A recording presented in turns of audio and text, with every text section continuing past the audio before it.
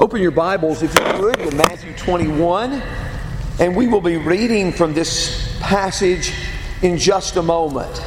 Lord willing, tonight at 5 o'clock, we want to read and study together Psalm 73, which was our part of our daily reading yesterday. We want to read from that tonight and talk about that psalm. The upcoming week, Lord willing, is the busiest week in this particular city. It has the most traffic of any week. And taking advantage of that, Tony and Katrina have prepared to hand out Bibles in their area next Saturday. And if you want to join in being a part of that, speak with them about that. And we hope that you can do that. Matthew 21 records an event recorded in all the Gospels. And we are now in the last week of the life of Jesus, the Sunday before the crucifixion on Friday. Over 1/3 of Matthew's Gospel deals with this final week. 1/3. Again, the purpose for which Jesus was born was to die.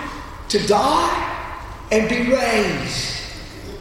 But in Matthew 21, beginning in verse 1, when they had approached Jerusalem and had come to Bethphage at the Mount of Olives, then Jesus sent 2 disciples, instructing them, "Go into the village opposite you, and immediately you will find a donkey tied there, and a colt with her. Untie them and bring them to me. If anyone says anything to you, you shall say, 'The Lord has need of them,' and immediately he will send them." This took place to fulfill what was spoken through the prophet.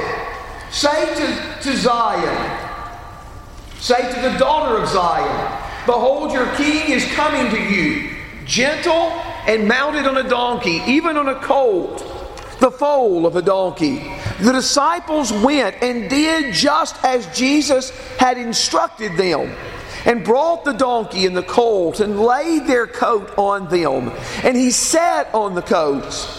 And most of the crowd spread their coats in the road, and others were cutting branches from the trees and spreading them in the road. And the crowds going ahead of him and those who followed him were shouting, "Hosanna to the Son of David! Blessed is he who comes in the name of the Lord! Hosanna in the highest!" When he had entered Jerusalem, all the city was stirred, saying, "Who is this?" And the crowds were saying, "This is the prophet, Jesus from Nazareth in Galilee."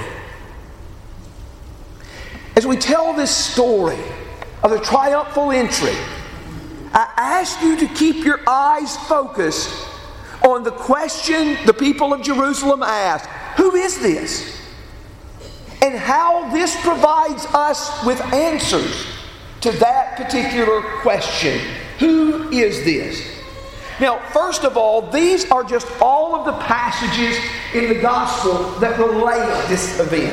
All the passages in the gospels that tell of this triumphal entry of Jesus.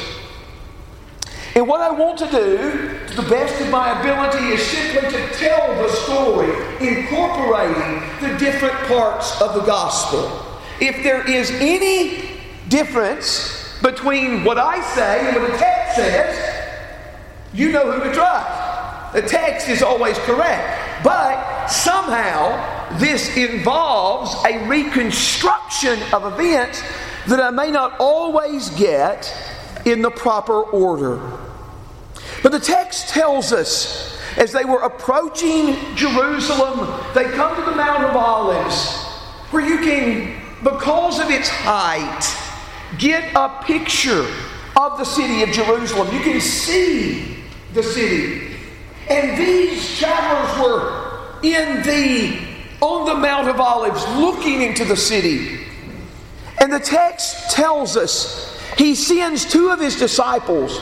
It says to go into the village and to get a donkey, untie the donkey and bring it to me. And if the owner says, so why are you taking the donkey? Then you answer. The Lord has need of thee. Now it is interesting. And I don't know if this is too much of a play on this. But the words actually that Jesus uttered were not the Lord, but their Lord has need of them. Remember Psalm 50? Every beast of the forest is mine. Every cattle upon 1,000 hills. These animals are his.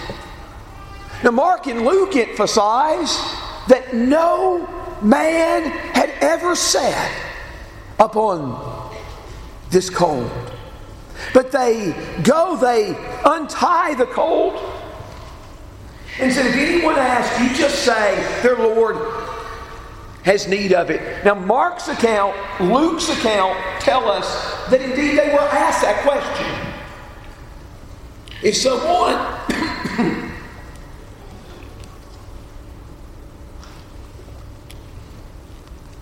If someone had your riding light, if you had your riding mower in the front yard and someone just jumped up and rode off on it, would you ask? They asked. And the answer given is sufficient. Their Lord has need of them. And the Bible tells us that all this took place to what was fulfilled, what was written in the prophets. Say to the daughter of Zion, behold, your king is coming on a donkey and even on a colt, the foal of a donkey. Your king is coming to you. Have you ever thought about this? There is not another scene in the Gospels where Jesus is pictured as riding on an animal. Now, if I am overlooking something, feel free to bring that to my attention afterwards. But there's not another scene. From Caesarea Philippi to Jerusalem is over 100 miles. Jesus is not riding this donkey because he's too weary to travel on his own. The disciples, the apostles, have made this journey with him, and they continue walking by foot. This is acted out for a purpose. He's calling for the donkey. He's riding upon the donkey for a specific purpose. As a sign act, he is demonstrating his fulfillment of the words of the prophet from Zechariah 9 and verse 9. Your king is coming to you, gentle and mounted on a donkey. The text tells us that when he comes, they put their clothes upon the beast. And Jesus rides upon them, this donkey on which no one had ever ridden. He rides on it, and as they get closer to the city, they throw their garments before him. You may remember when they pronounced Jehu as king in 2 Kings 9 in verse 13. They throw their garments down as a sign that you're king, and celebrating that. So they get palm branches, the Gospel of John tells us, and they are waving them, celebrating his entrance into the city. And the text tells us that the people are praising God.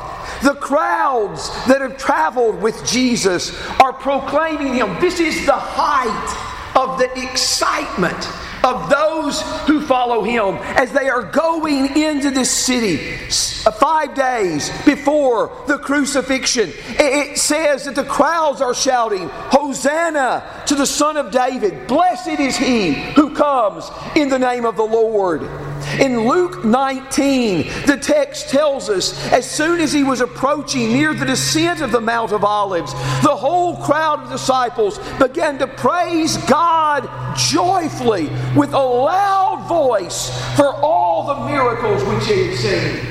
They have seen the miracles, they have seen his signs, they have seen his deeds, and they are praising God at that. And they are shouting in Luke 19 in verse 36, Luke 19 verse 38, "Blessed is the King who comes in the name of the Lord, peace in heaven and glory in the highest." Do those words sound familiar? Justin read from Luke 2 earlier. A couple of verses later, Luke 2:14, "Glory to God in the highest, and on earth peace among men with whom he is pleased." The same kind of words that were shouted and spoken by the angels when Jesus was born are now shouted by the people as he is entering the city of Jerusalem. Peace in heaven and glory in the highest. This is too much for some of the Pharisees to bear. How can they be proclaiming Jesus as the Son of David? How can they be proclaiming him as the King? There are times that Jesus has done miracles and Jesus has said, "Go and tell nobody. Don't tell anybody." But that day is not now. It's not now. For the Pharisees come to Jesus in Luke 19 in verses 39 and 40, and they said, "Teacher, rebuke your disciples." How could they dare say such things about you being the Son of David and you being the King so openly? How could they say this? How could they shout this? How could you let them? Rebuke them. Jesus said, if they would be quiet, even the stones would cry out. No. There's no secret. It is proclaimed for all that he is King.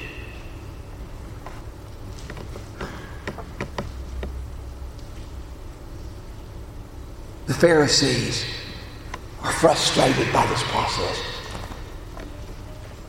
They understand, they see the popularity of Jesus, and they say in John 12 and verse 19, "You see you're not doing any good? The whole world has gone after him." But Jesus,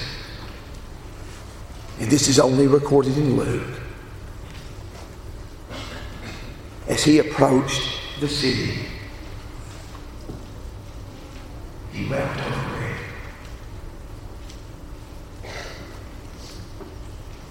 He says, "Oh Jerusalem, if only you had known the things which make for peace. But now they are hidden from your eyes." And he prophesies of the city's destruction.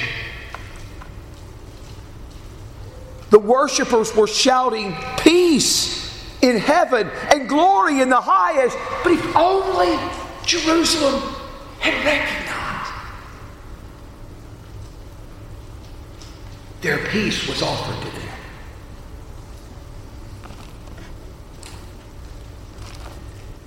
I encourage you, go back, read those accounts. Try to place them in some kind of order. But let's focus on this question. Who is this? Who is Jesus? And I don't know if I put these in the most logical order. So, I'm just going to show you all my points because 1 through 3 are all tied together and they build us to the climax. But let's first look at that fourth point. What do the people in Matthew say? When this question is asked, who is this? The crowds were shouting, this is the prophet Jesus from Nazareth. Now we're going to find just later in this chapter, in the last verse of this chapter, that the religious leaders sought to seize him but they feared the people because they considered him to be a prophet. Jesus is a prophet. And Jesus is the prophet. In Deuteronomy 18, Moses said, the Lord your God will raise up for you a prophet like me, and him you shall listen to in all things. And the one that doesn't listen to him will be cut off from among the people. The Lord was going to raise up a prophet. Deuteronomy 18 uses the term in singular, prophet. Now, I believe that statement in Deuteronomy 18 has a fulfillment in characters like Isaiah and Jeremiah and Ezekiel, and particularly in the call of Jeremiah. In Jeremiah 1, it intentionally echoes a lot of those words of Deuteronomy 18. But they are not the ultimate fulfillment of Deuteronomy 18 and the Lord raising up a prophet. The ultimate fulfillment of that is Jesus. He is the prophet. He is the prophet from Nazareth in Galilee. And the first 3 points all tie together. Who is this Jesus? Who is this one who's entering the city? Why should we follow him? If you're a non-Christian, why should you follow him? If you're a Christian, why should you continue to follow him? Who is this Jesus? One, he is the fulfillment of all the Old Testament. He is the fulfillment of all it says, and is emphasized in Matthew 21, 4 and 5. This took place to fulfill what was spoken through the prophet. Isaiah says that some 8 or 9 times, beginning with the virgin birth in Matthew 1, verses 22 and 23. In the way Jesus teaches and where he teaches, all of these carefully fulfilled the words of the Old Testament. The words of the Old Testament point to him.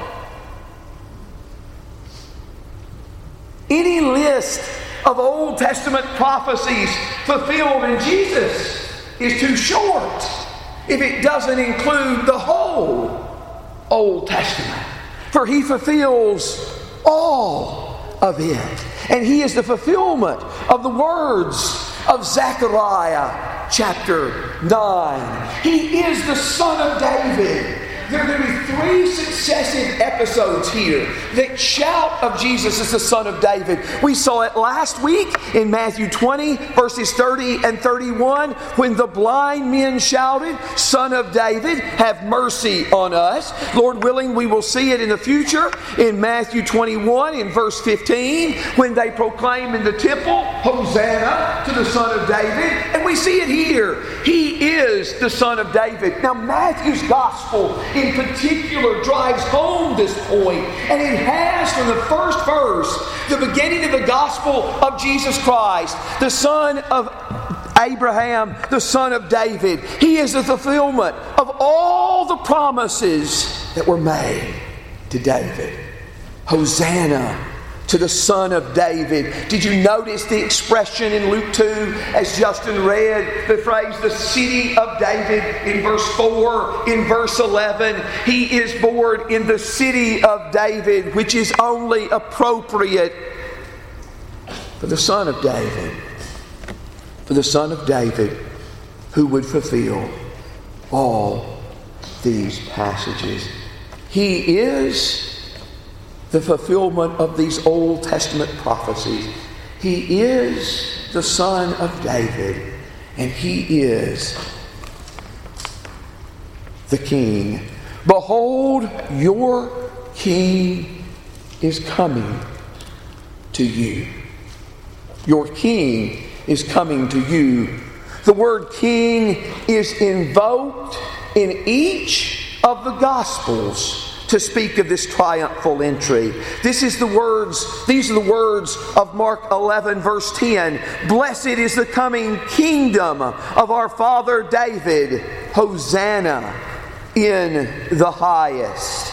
In Luke 19 verse 38, blessed is the King who comes in the name of the Lord. And then in John 12 and verse 13, the text says, John 12:13, Hosanna, blessed is he who comes in the name of the Lord, even the King of Israel. At the beginning of the book of John, Nathanael had said, you are the Son of God, you are the King of Israel. John 1:49. Now all the people are shouting it. Blessed is he who comes in the name of the Lord, even the King of Israel.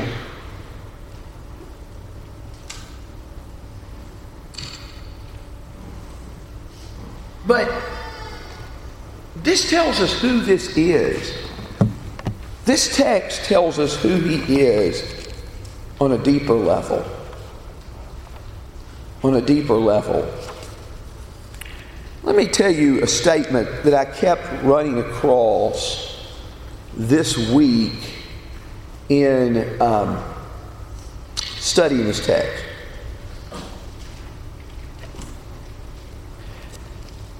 I continually ran across this statement.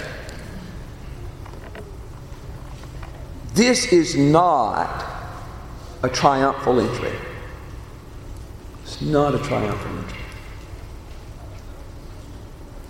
The people are shouting.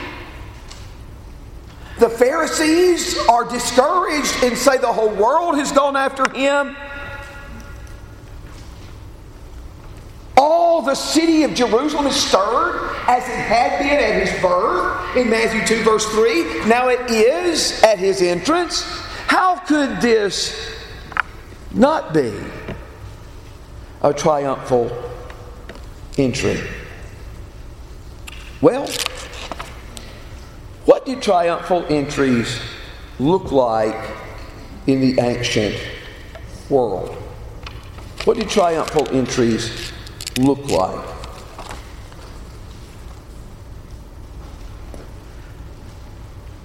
A triumphal entry was a case when a leader, a military leader, a king, returned from a victorious war. He was usually riding on a white horse and had a train of prisoners and trophies of his victory in the conflict. That's what a triumphal entry often looked like in that world of that day. A general, a king, riding on a white horse, one who had been victorious in battle, one who was carrying all kinds of prisoners, most of whom would be sentenced to death. But that's not what we find here.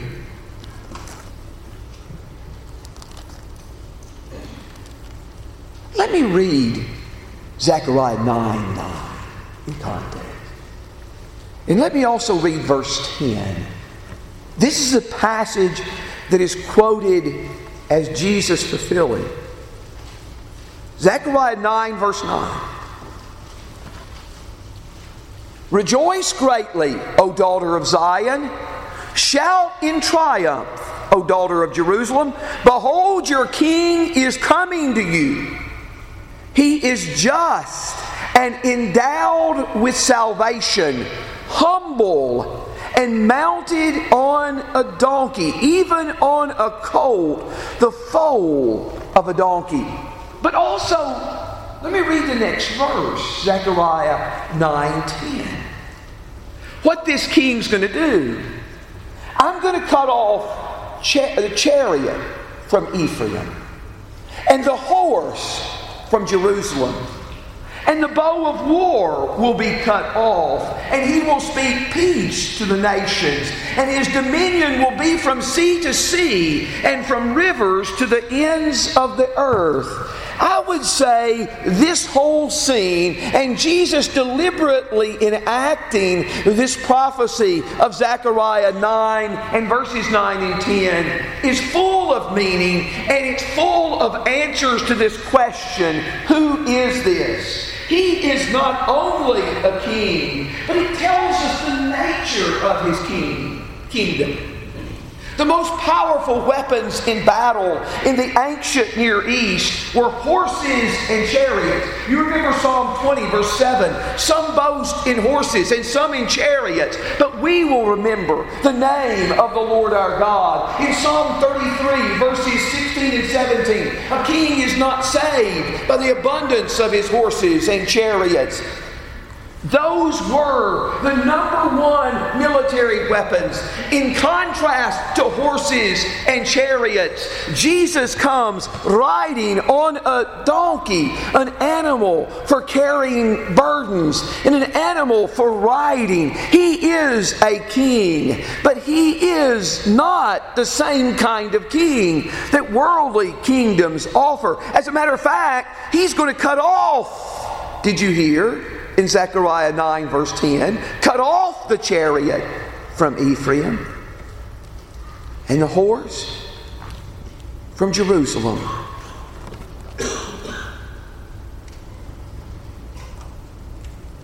This king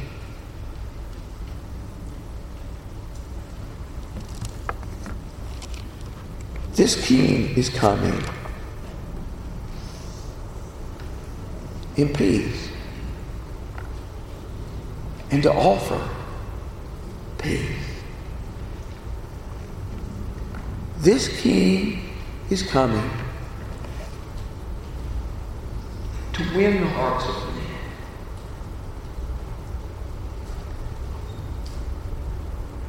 He is not carrying with him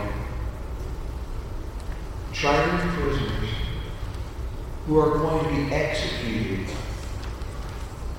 once he arrives in the city. It is he who will be executed. As he said in Matthew 20, verse 28, the Son of Man came not to be served, but to serve and to give his life as a ransom for many. He will be the one who will be executed. The crowds now shout, Hosanna to the King. Hosanna to the Son of David. They are proclaiming aloud of his miracles in John 12. Specifically, they're proclaiming how he raised Lazarus from the dead. They are shouting those things now. But in a few days, the shouts of the crowd will be, crucify him. Crucify him. When Pilate asked, what evil has he done? They do not answer. But they just continue to shout, crucify him. Crucify him.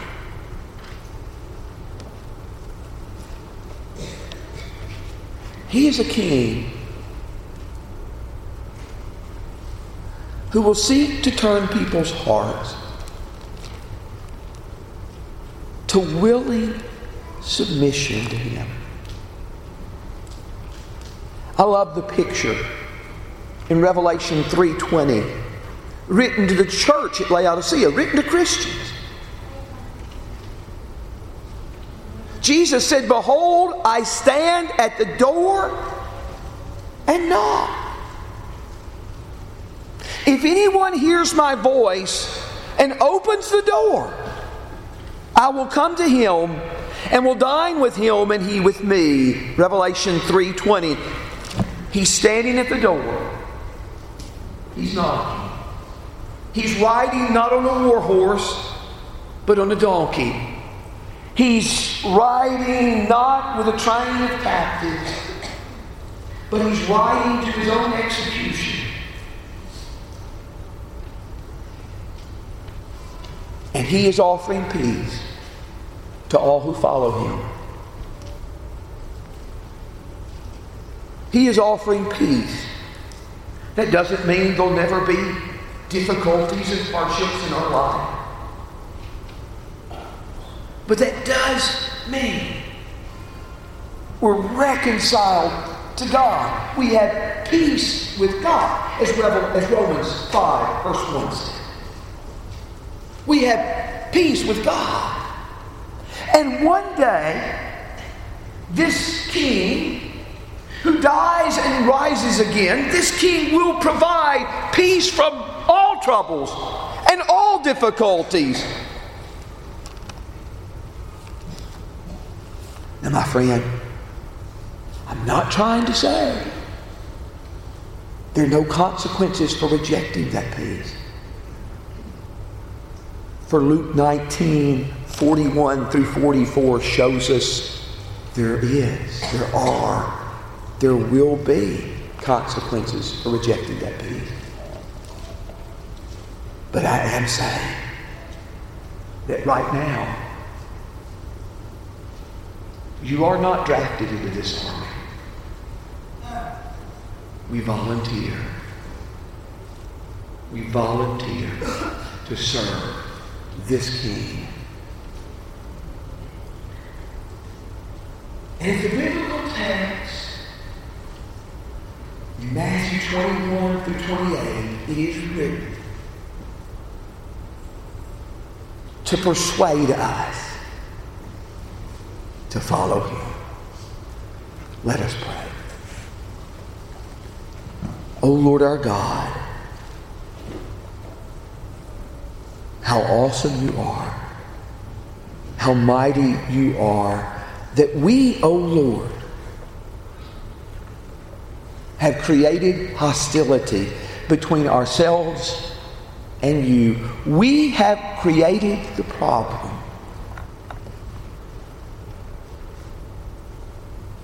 And you seek to solve it through Jesus.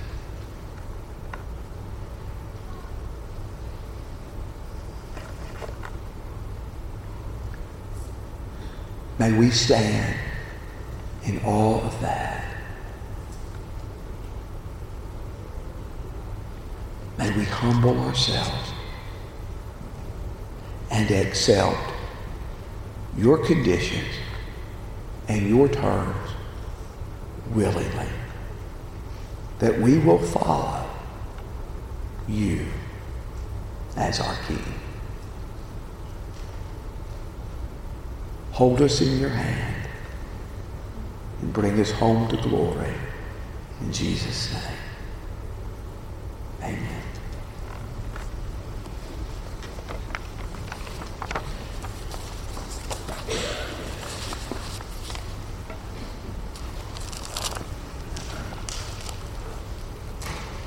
I stand at the door and knock.